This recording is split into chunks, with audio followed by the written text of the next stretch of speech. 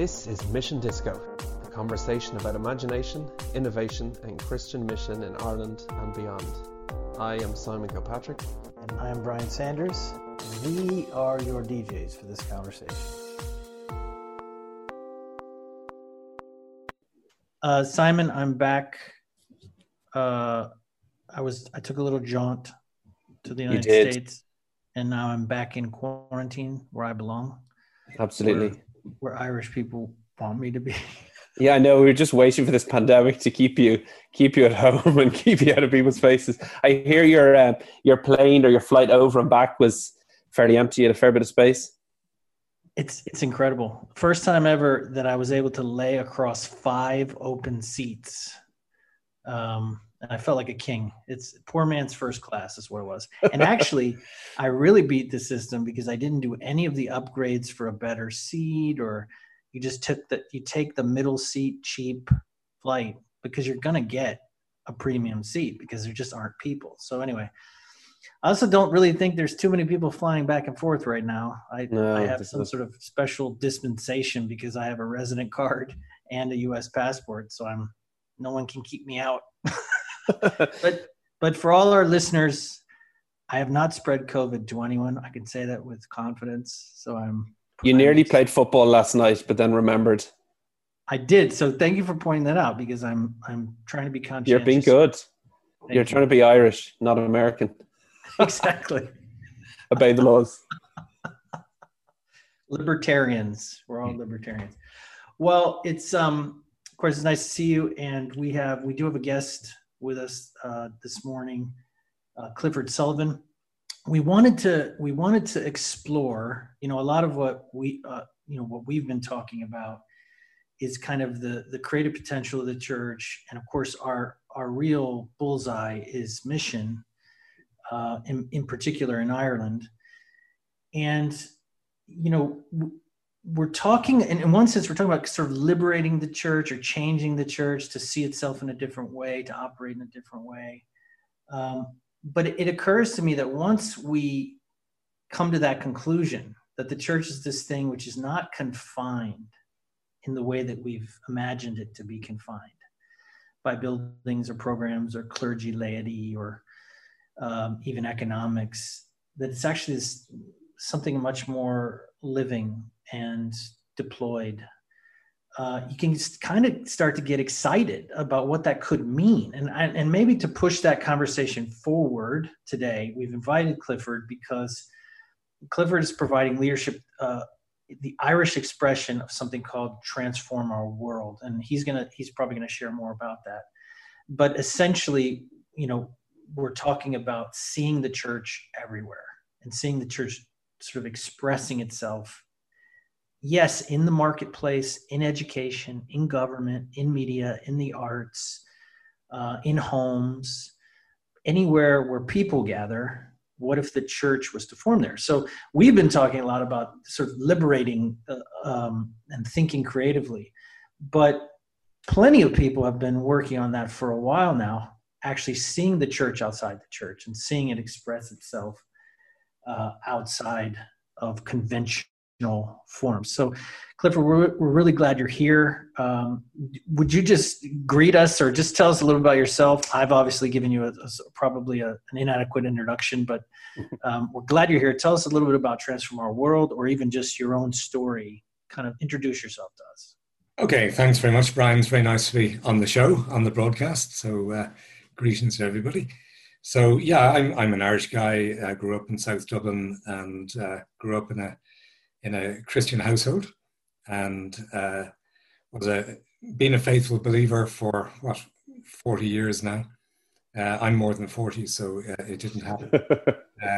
At the outset of my life, there was a conversion experience for me, and I suppose somewhere along the way, I started to ask the Lord, well, in my experience of church, is this it, or how is the mission to be accomplished? When you read the Great Commission, go and make disciples of all the nations, and I started asking the question, well, how are we doing on that one? And started to dialogue with the Lord about that, and saying, well, how are we doing in Ireland? And I read that in Brazil there was something like 26% were born again, spirit-filled believers. So, wow, isn't that fantastic? Can you imagine if we had 10% here? And I felt the Lord saying to me, will you work with me for that? And I put up my hand, and God doesn't always use the best qualified, but uses the ones who put up their hands. And so thus began a journey, and I found out about this movement called Transform Our World, which is very missional. So it looks at the Great Commission, which is really all about nations. And so I think traditionally we have looked at mission as being, well, bringing in the 2s and the 3s, but actually the Great Commission is about discipling nations and the teachings of Jesus, baptizing in the name of the Father, Son, and the Holy Spirit. And of course, that's in Matthew 28. But in the book of Mark, the Great Commission is written down as preach the gospel to every creature. Okay, and we're more familiar with that one. So we're more familiar about get the message of the gospel out to everybody. But actually, Matthew 28 says, go into all the nations, make disciples of all the nations. So actually, that is a huge commission. And the disciples were faithful to that, because that's how the gospel spread. And, today in Transform Our World, we're seeing cities and nations being transformed as people get back into the heart of what Jesus said it's about, or at least our understanding of that. And so ecclesia, what is ecclesia? What is the church? Is a fundamental question to be asked. So Jesus only talked about church twice, and the word he used was ecclesia, which was a secular term at the time for a local governmental authority.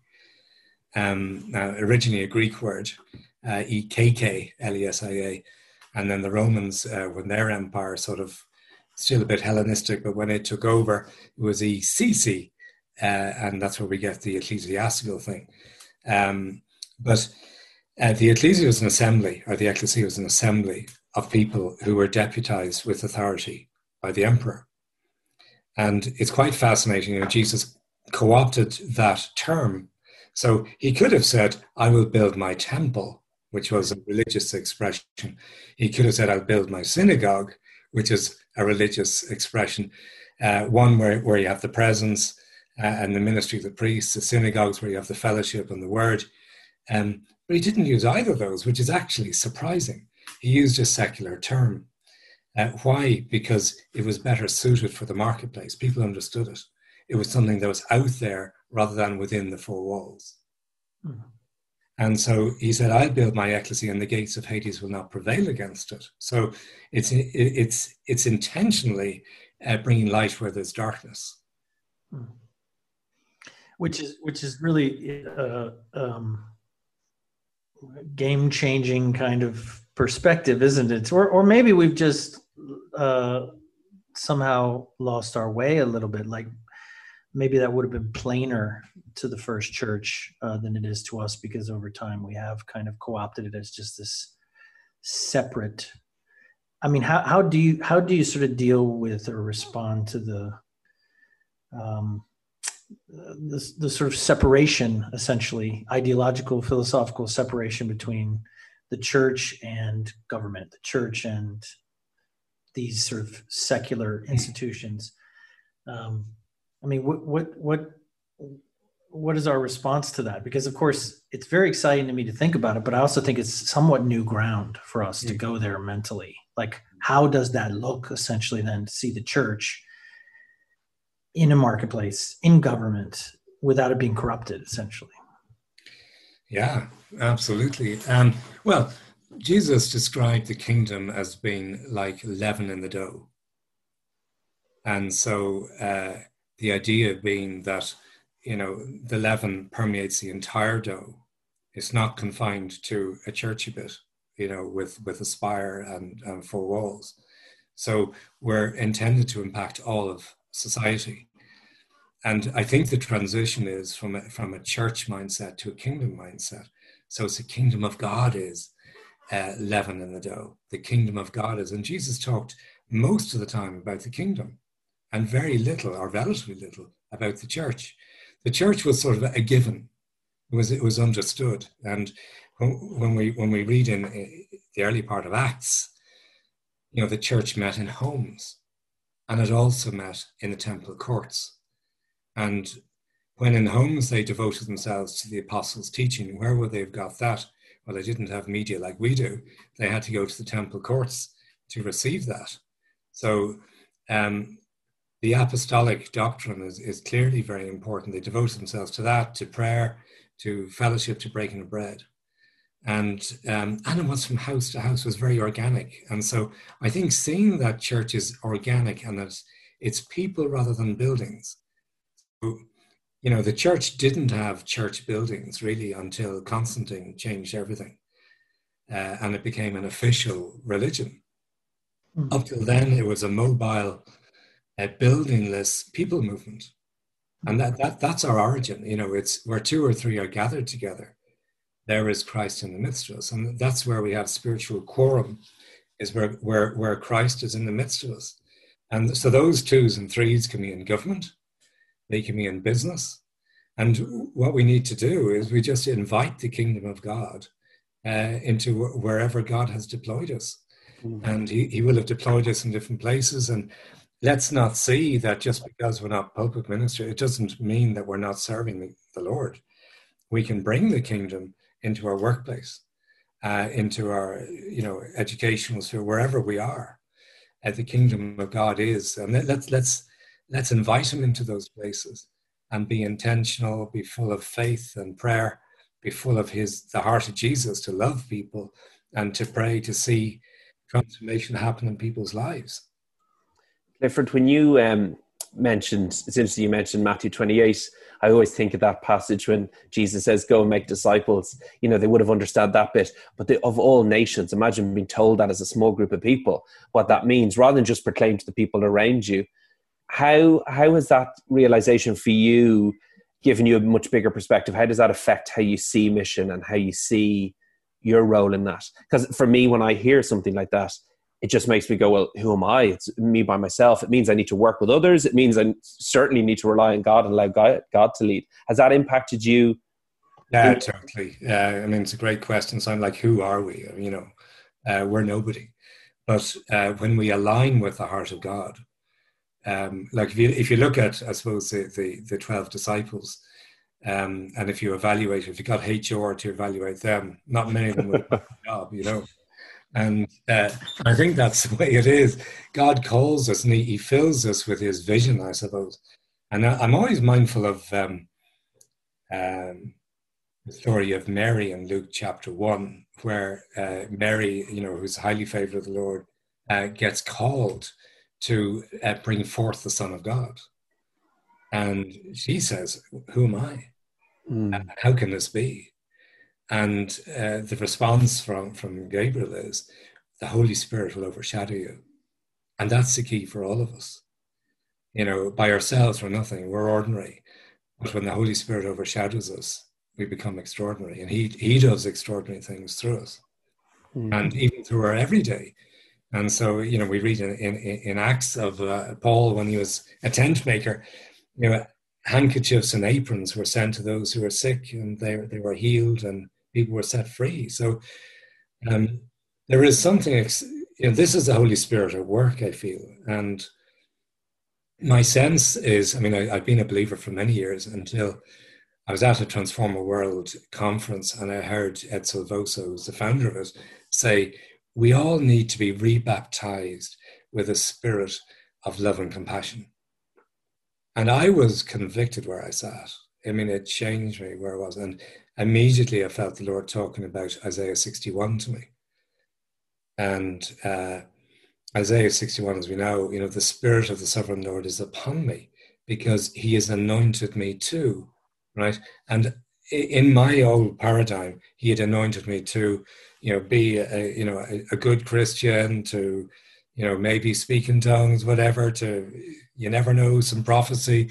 And that's my concept of the anointing, was that it was contained in a building context at some point. But actually, Isaiah 61 is all about the horizontal expression of the work of the Holy Spirit in touching the blind and the captives and the oppressed. And, it's really interesting to me. Jesus, at the very outset of his ministry, read from that scripture and said, "Today is fulfilled in your hearing." In other words, he was saying, this is me. This is my mission. And if it's his mission, it should be our mission. So, getting outside those walls and loving the people God loves, bringing change where there needs to be change. And that nation vision, I think what it does is it helps us to lift our sights. Because I think as humans, we tend to default to something that's more comfortable, that's more familiar, where we all talk the same way, have the same cultural outlook.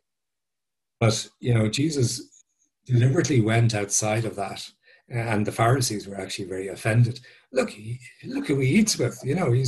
He's hanging out with publicans and sinners, and yet that's where you see the heart of Jesus in operation for the lost, for the broken, and just getting out there to fulfill the heart of Jesus.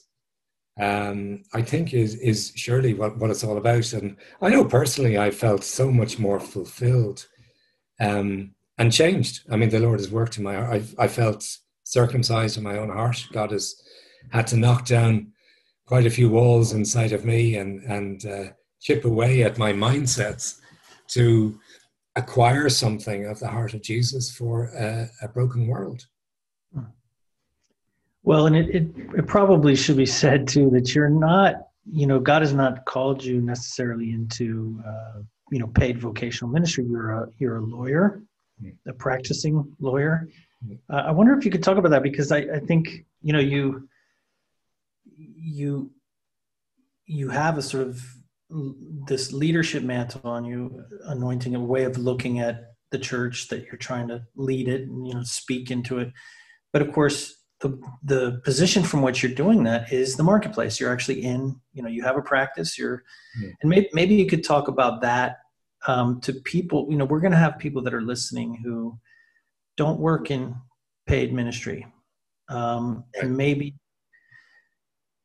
they've always known and believed that they're called by God to where they are, but don't always feel supported in that, or don't always feel that maybe they're sort of second-class missionary people. Right. Can we flip those apple carts here a little bit? And just from your own story, your own experience, can we validate them or empower them? And again, this is not to say that people that are called into paid ministry aren't doing something very vital and beautiful. Of course they are. Yeah. But we need to set things right here. And maybe to some degree, people deployed into the marketplace are uniquely positioned to do something beautiful for God. Can you just speak to that? Right. Absolutely. It's the heart of God. The priesthood of all believers is something I think we all accept and believe in, and yet we haven't really had much of a roadmap for that. When you read, though, about the fivefold ministry, it's quite clear that the purpose of the fivefold ministry is to equip the saints, for the saints to do the work of ministry. So it's the day of the saints, it's the equipping of the saints. And the saints are typically in the marketplace in some way, whether they're a homemaker, whether they're in college, school, whether they're in work somewhere. And so if the saints are to do the works of service, they're going to do it outside of that place where they were equipped. So by definition, they're bringing what they received in church and received from the apostles or whatever, and they're bringing that out to live it out during the week.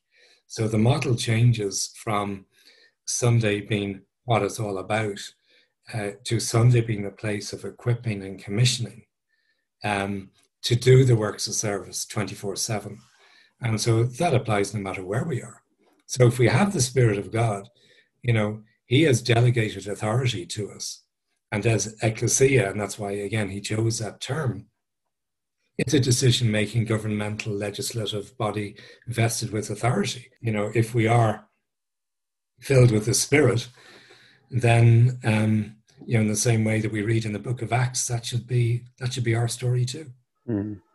Yeah, the fivefold ministry, I think coming across that a few years ago really helped me understand and see how the church could be, or maybe how the church should be, we think about those other giftings and those other parts. Because I know for me, I'd probably struggle a little bit to fit into the pastoral model. It's not my thing. And seeing some of the other roles, giftings, purposes of the church really helped me in that. What kind of things have you been seeing in the church? Because obviously when we look at the church in Ireland, predominantly we see that pastoral model. We see training colleges, denominations, largely training for that model of ministry, the pastoral ministry. And we don't train people for the apostolic ministry. Have you seen glimpses of that? You know the Irish church much more than I do. You've been around longer. Have you seen that? Do you see changes happening? I think most pastors, having been trained in the pastoral model, that's where they have been and are. I think, though, there's a growing realization that, if we keep on doing what we've always done, we're going to keep on seeing what we've always seen. So, if we're going to see change, then we need to look at things differently. And I think there are people coming up, particularly younger folk, who are saying, look, yeah, it is all about the nation, actually. And I have a big congregation of people who are looking for purpose. And they're people who are, spirit-filled, and they need a roadmap how they can be ministers where they are. And the apostolic, the prophetic, the pastoral, the teacher, the evangelist can all combine to equip and commission people to do that. Yeah. Yeah. And do you, in Transform Your World, is that, I don't know it that well, but is that more apostolic? Is it more thinking about that side of what the church should be about? Yeah, I think it's both and, because, we have a couple of thousand pastors who are involved in it. And see, I think I came across a very good quote there about respecting traditions, but finding a way to bring things forward. And, it's respecting what we have, because what we have is wonderful, it's beautiful. But is it actually getting the job done in terms of transforming society? I think there's more than we can look at beyond ourselves. And, for a long time, the difficulty was, well, what's the roadmap for that? Yeah. And transformation as a teaching does that, because what it does is it changes our innermost being. And that's what I found. I think I plateaued 10 years ago. I felt I plateaued. Worship was good. I was enjoying that. Word was great. Fellowship was great. But there was that thing inside of me that felt, look, the call to mission is there, and how do we go about this? And transformation has to start inside of us. And I felt the Lord gave me a new heart and broke down a lot of my old mindsets, to give me a heart to love people, but to give me a vision to see the nation changed. And so it always strikes me as odd that we believers have a lot of unbelief. And, when Jesus said, go and do this, you say, yeah, Jesus, are you serious? But he was serious. And it has to be possible. When Jesus urges us to pray, your kingdom come, your will be done on earth, that wasn't an empty, vacuous, aspirational thing. That was intentional. That's going to happen. And so if his kingdom is going to come and his will is going to be done, then, let's align with that. Trust that there's a way. Have the right vision, I think, is really important, and the right understanding. It's about nations, not just individuals. And that Jesus died to save everything, not just individual believers. The scope of the atonement, I think, is such an eye-opener to me. When Jesus died, he put everything right. He paid the price, put everything right. Not just the vertical relationship with God, but also our horizontal relationships, the Adam-Eve fallout, the Cain-Abel stuff. Jesus paid the price for that. We see it today. All the relational brokenness, Jesus has paid the price for. And then also how we engage with society. So, in the garden after the fall, there was, the thorns, the thistles. And yet the price has been paid for that. I remember reading or watching a video by, was it George Otis Jr., maybe 10, 20 years ago, when he talked about when people really started praying, they started to see physical changes in the land again, where, fish started coming back, where fruit and vegetables became much bigger. There seemed to be something where creation seemed to respond to believers walking in their calling. And, the whole of creation is groaning, waiting for the sons and daughters of God to be revealed. So I think there's so much more for us, and we're only really scratching the surface, all of us. Mm-hmm. I think there's so much important things there to, I don't know, highlight. But something you said, it's kind of sticking in my heart. I think there's this notion from people that aren't really missional, so Christians that maybe don't have, like, mission is not integrated into their life in any way. There's this notion that motive is bigger, better, more, world domination or something like that. But really, and maybe this is the best kept secret of missionary life, really what drives the true missionary is love for people. It is that Christ's love compels us. So what pushes us outside the church is not, and maybe for some people it is ambition, but that is a weak motive. Actually, it won't sustain you, right? But actually, it's, if you spend time in the presence of God, you will discover, first of all, his love for you, like the overwhelming sense of, wow, he loves me, as broken and as foolish as I am. But the second revelation is right behind it, isn't it? That if you linger long enough in his presence, you will hear that second overwhelming thing, that I also love them. Those that are not here, those who have not heard, those who suffer, who are in need, whatever. And actually, you just preached it, Brian. Yeah, an absence of mission. And I don't mean to say this in a way that's offensive to anyone, but an absence of mission is an absence of love, actually. It's to say we really only love, and sometimes I interact with church leaders, and so they feel that tension of, like, I have to care for my people, I have to look after my flock, and they think that is an expression of love, and it is, of course it is. But there are other people, within walking distance of that place, who are also loved by God. And at one level, don't they matter? Shouldn't we also yearn for their wholeness and their redemption? And this maybe gets to the issue of, like you were saying, kingdom thinking, this equipping role, the idea of transformation, which I think is a really profound marker or goal. Like, instead of just saying, let's have more people come to our church, which I think most Christians just stop there. Like, that's enough for them. Or maybe even plant more churches. That's like level 2, But actually, what I think part of what you're priming here is transformation of the place in which you live, or place in which God has planted you. So again, I'm going to push it back to you, because hopefully you have some examples. Can you give me like a small story or a small thing you've heard of, like an example of transformation of a place, or the beginnings or the seeds of transformation, whether it's here in Ireland or somewhere else, or in your own life or whatever? Can you give us like an example? I will, yeah. There's a guy called Francis Oda, who's an architect in Hawaii, and he's an amazing architect, right? But he has this practice, devotional practice, quite apart from his prayer time, of envisioning with God. Now, architects are all about design, right? And he receives, for his work, right, but generally, he receives plans from the Holy Spirit. Okay. Amazing. And, that which is in heaven, to find it get represented here on earth, right?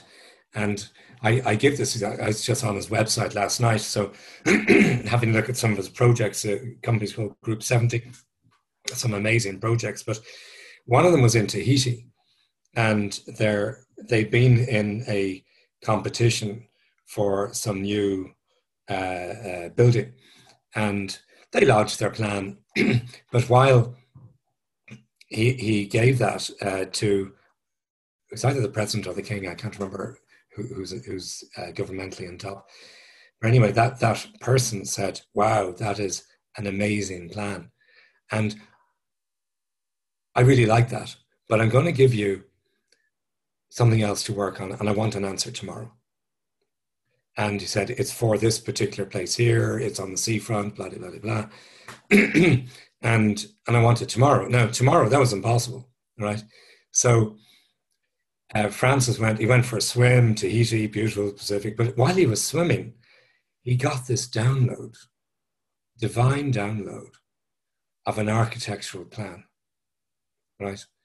And he got out of the water and he got a stick and he just drew it on the sand. And then he took photographs of it. And he got that somehow into a drawing, and they presented it to the king next day. And the king said, what? How did you know about that? How did you know that was so culturally relevant? How did you know that's so significant to our culture here? And Francis said, well, God told me. And the guy said, what? Who's God? God told me. And the upshot was that president came to Christ, got baptized in the presidential swimming pool, he and his household. Beautiful. And so that's amazing. Bring it down to, grassroots for me. I had a guy whose kids were taken away from him in a childcare scenario. And yes, he'd probably gone beyond what's acceptable in an Irish context, but he was a well-motivated guy. And we eventually got the kids back.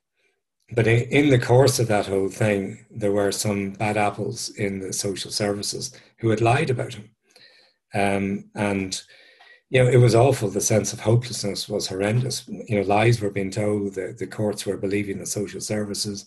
There was just this despair setting in. But I remember in advance praying for the right judge to deal with the case. And lo and behold, on the day the case came on, a guy came in. We'd never seen him before, and never seen him again. Now he's a judge. I know he's a judge, but he was so compassionate, and he saw what the issue was. He gave the kids back to the family, and the family was restored. But later, the guy brought a prosecution against the individuals. The courts wouldn't entertain it. He got us involved. We got up to the Supreme Court, and the basic problem was that the police here, the guards, wouldn't get involved in what were called in-camera cases. Because they felt that was behind closed doors, can't get involved. But we obtained in the court a declaration making new law here that an alleged offence occurring in the course of in-camera proceedings can be investigated and prosecuted in accordance with law. Now that was new law here, and that order was brought before, was given to copies were given to people who had this hopelessness had set in for them. And we know 6 people beforehand through hopelessness who committed suicide in this context. And we know 4 people so far who were on the verge of taking that dreadful step in a scenario where they were totally alienated from their kids and everything, total despair. The system wasn't working for them. And now here was some hope that the police might actually get involved to investigate cases of perjury. And we know 4 people about to take their own lives who, when they got a copy of this order, said, wow, so there is hope. Mm. And so, God has been able to use our practice in that way to make a difference. Mm. And we're involved in other work where, and what's interesting here is over a period of time, the distinction between the secular and the sacred should never have been there in the first place. We have artificially put that in because our mindsets have been wrong, really. But when the Holy Spirit works through us in everything we do, we can expect to see amazing things happen. So we have another client who is an affordable housing builder, very much in need in Ireland, and through their through their work, people are being taken out of poverty. So instead of paying 1,800 quid a month in rent, they're enabled on an affordable basis to purchase a house. Number one, they get an asset. Number two, they have an extra €1,000 in their pocket every month because they're paying back a mortgage and a lowish mortgage over a long period of time. So, you have people taken out of poverty, and the Lord has really used us in that context and has given us favor with, city council officials and stuff. And I've just seen the Holy Spirit come into secular meetings and totally change city council attitudes and open their hearts to us and grant us new opportunities. It gives new dimension to the idea of salt, doesn't it? Salt and light, and the seeding of the kingdom. I mean, it's almost like if you were just thinking of those two stories for an example, like how do we as a church, make a difference in the area of affordable housing? How do we make a difference in the life of somebody going through the justice system, trying to get their kids back? That's a tough puzzle to solve. If you're just thinking of it from a sacred, ecosystem, right? But you're placed there. God has put you there. And in one sense, it's easy for you. It's not to say it isn't work. It isn't hard, but because of your positioning, because you're exactly where God wants you, maybe the real genius is just that that you somehow realize that's why I'm here. This is for these moments to get these divine plans and draw them up as an architect, or to take this case, which, God wants a certain outcome or wants a certain voice, certain things said. I think he wants to use each of us, Brian, so whatever we do, wherever we're deployed, and I believe each of us is deployed where we are, we must believe we're in the will of God, and that he wants to manifest his kingdom in and through us. So if we realize that we're ministers and that we're commissioned by within our Sunday context and envisioned as to how we can make a difference, then we can all see God's kingdom come in our settings, and our worlds can be transformed. Yeah, for sure. One of the lines that we've used kind of in practice anyway has been reimagining mission for ordinary people. And you've mentioned that a few times, and you mentioned Mary earlier, who she was, but was called to have Jesus. And she says, I'm the Lord's servant, be it as you say. And I think as you've talked about some of these things, Clifford, and even some of the examples of the architect as well, and we've talked about calling quite a lot on the podcast as well, there is that invitation. God invites us to see the nations transformed, but there's an invitation given to us individually, and wherever we are, whether it's the marketplace, the school, the college, whether it's in a courtroom, wherever it might be, there's that invitation every day, an invitation to join with God in his purposes and in his mission. And, just before we started recording this, you said at one point you put your hand up to say that I want to do this. And there is that response. Each of us are called to respond, to see the opportunities, God's heart for the world out there, and to say, I'm willing, I'm inadequate, I'm ordinary, I'm not able to do this, but I trust you and I trust that you're able to do it. Yeah, you're so right. And fundamentally, as Brian was saying earlier, it's about love, actually. It's a film, isn't there, called Love, Actually? But it does come down to that. And, you hinted earlier, I think, a couple of episodes where the Lord really circumcised my heart. And maybe if I can dwell on that for a second. I mean, I was raised in an evangelical household, and, would have been quite clear on the, let's call it the evangelical red lines of what salvation. And we had begun fellowshipping with a couple of Catholic charismatic groups, and this was brand new for me, and I wasn't at the time clear whether we could be on the one page or not, so this particular day I was in a funeral service for a client of mine, and my antennae were up, put it this way, to see, well, maybe things have moved on a lot and everything's good and we're all on the one page and there's no difference actually between any of us. 90% of the Catholic funeral mass was great. And as an evangelical, I would have felt entirely comfortable in it. And then there was a 5 or 10% of it that went into areas where an evangelical wouldn't be comfortable, put it that way. And my heart sank. And in my heart, I said to God, how are we ever going to be on the one page? You know, how can we work together, really, was my question. And I felt, as it were, God tapping me on the shoulder and saying, hey, they're my kids, you know. And I was shocked, actually. Mm-hmm. And I said in response, internally, of course, said, well, what about that stuff? And the response was, what father turns his kids away unless they get everything 100% right? And that broke me. That broke me. And broke me. I was in a Zoom, a Skype call later that evening with a guy, a Franciscan priest in Chicago, who's a dear friend of mine, Dimitri, and we would have regular calls. And that evening, after he looked at me and said, "Clifford, are you okay? You look awful." And I said, I'm totally shaken, Dimitri. And I explained what happened.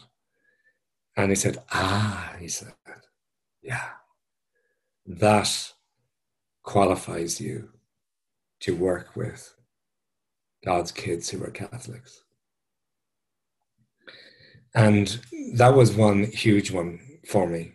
And another time when my heart really got circumcised too was I was at a law conference, a seminar in a hotel in Dublin, and walking down for coffee mid-afternoon, and I hear the Spirit saying to me, Peter and Cornelius, Peter and Cornelius. And so get out my Bible app, my YouVersion or whatever, or Bible Gateway, can't remember which, and Acts chapter 10, have a look, and read the story. Peter on the rooftop praying, the sheet comes down from heaven, we all know the story, and, crawling things on it. Voice comes, arise and eat. Oh, and his reaction was, Lord, I've never touched any unclean thing. And what was happening here was the Lord was trying to open his heart beyond the ethnocentric Judaic rituals that excluded people, right? And so, he gets the message that people will come. He's to go down with them. They're Gentiles, and they're to share the gospel. There's a guy here called Cornelius who's God-fearing man. He's praying, and he needs to know the truth. And then if you go over to the Cornelius side of the story, here's a Roman centurion. Okay, so he's one of the bad guys. He's an oppressor of the people. But actually, he's a good guy. He prays regularly to God, and he gives alms to the poor. And it says because of that, he rose as a memorial before God. God was interested in him. And what I learned, there's a few learning points from that particular verse in Scripture. I learned that God is talking to people, interacting with people, caring for people, watching people far, far before we ever turn up. Okay.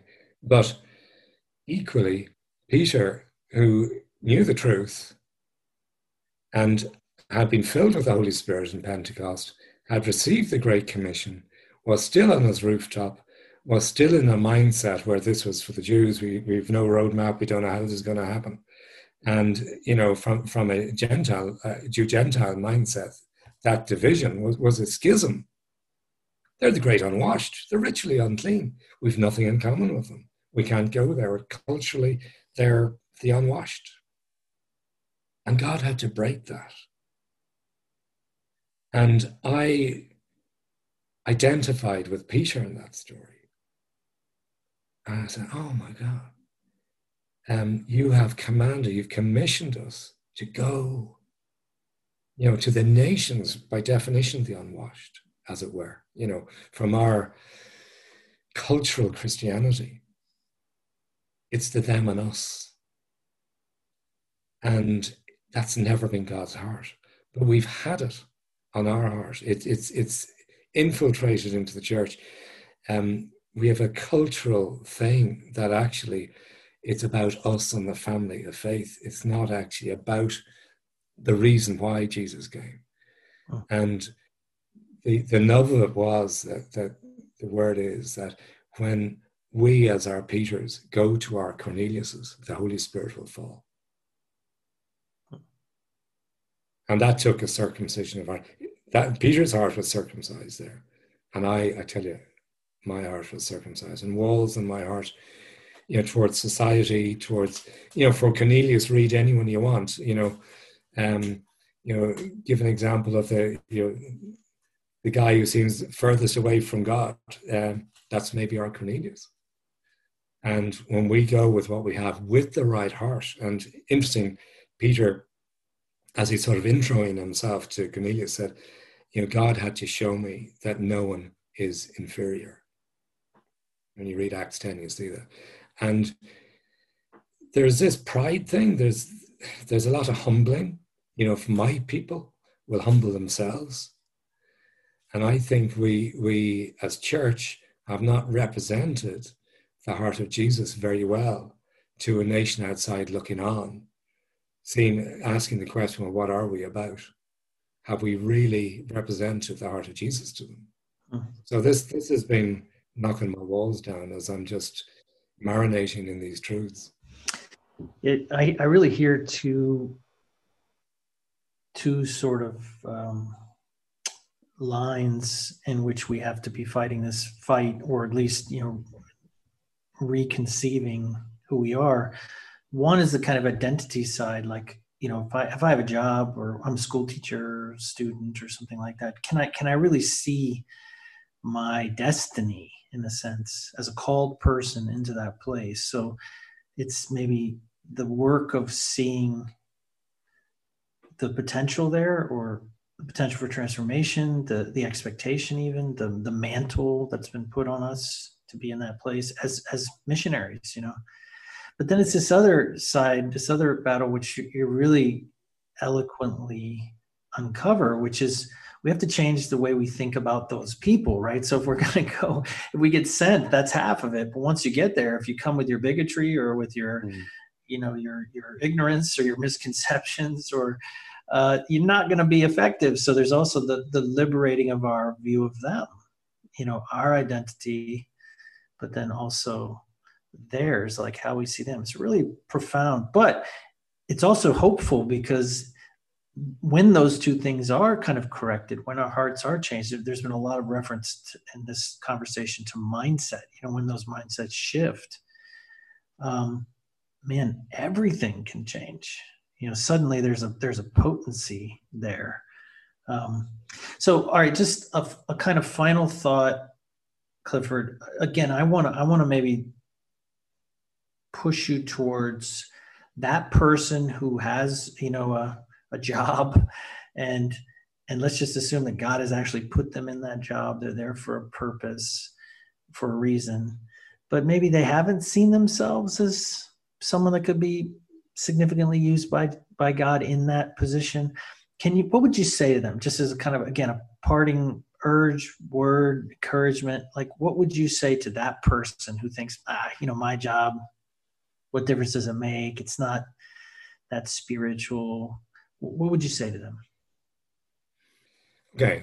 We are everywhere our feet goes, we bring the kingdom of God with us. So we're called to bring the kingdom wherever.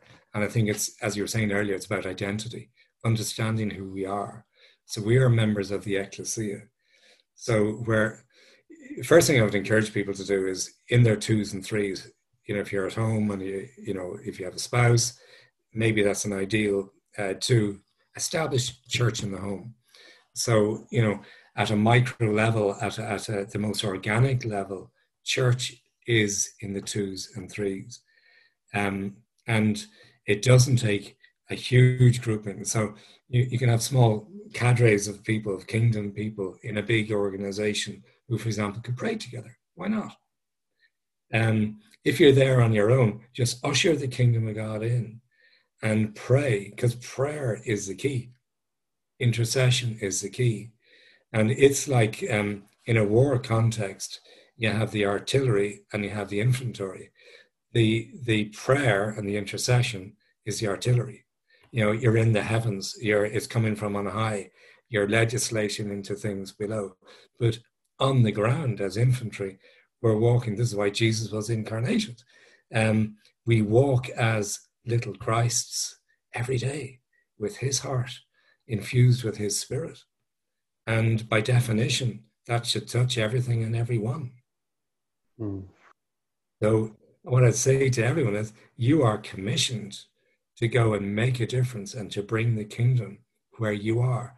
Just allow the Lord, abide in the presence of Jesus, as you're saying, Brian. Be filled with the Spirit of God and be envisioned. I think envisioning is so important.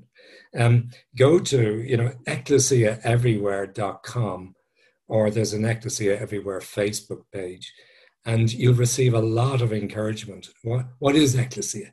The twos and threes. What are we about? How can we make a difference? How can we establish ecclesias right across the nation? And it doesn't replace our Sunday thing. It strengthens our Sunday, because suddenly the twos, the threes, the individuals are exploding with the life, the goodness, the power of God, as always intended. So it's a good news. So Ecclesia Everywhere. Right. Clifford, thank you so much for joining us today. It's been truly great. We've taken up a lot more of your time than we planned to. Sometimes you come across these people who just you want to listen to and just articulate themselves and have great stories. So I've really appreciated just you sharing some of your heart, some honesty and some vision for the church in Ireland as well. And just a reminder of love and our reason for going. So really appreciate it. It's great to finally meet you. I've heard lots about you in the past 15 years of my life. So you got to at least see you on a screen anyway. But thank you so much for joining us. Really appreciate you sharing with us. Nice to see you, Simon and Brian, and thanks very much. And God bless you guys in Praxis and everything you're doing. You're making a difference. Thanks, brother. Thanks a million. Great to have you. Thank you. You've been listening to Mission Disco, a podcast by Praxis Movement. You can find us on Facebook, Instagram and Twitter at Praxis Movement. Subscribe, like or download this podcast on iTunes, SoundCloud or online at praxismovement.com.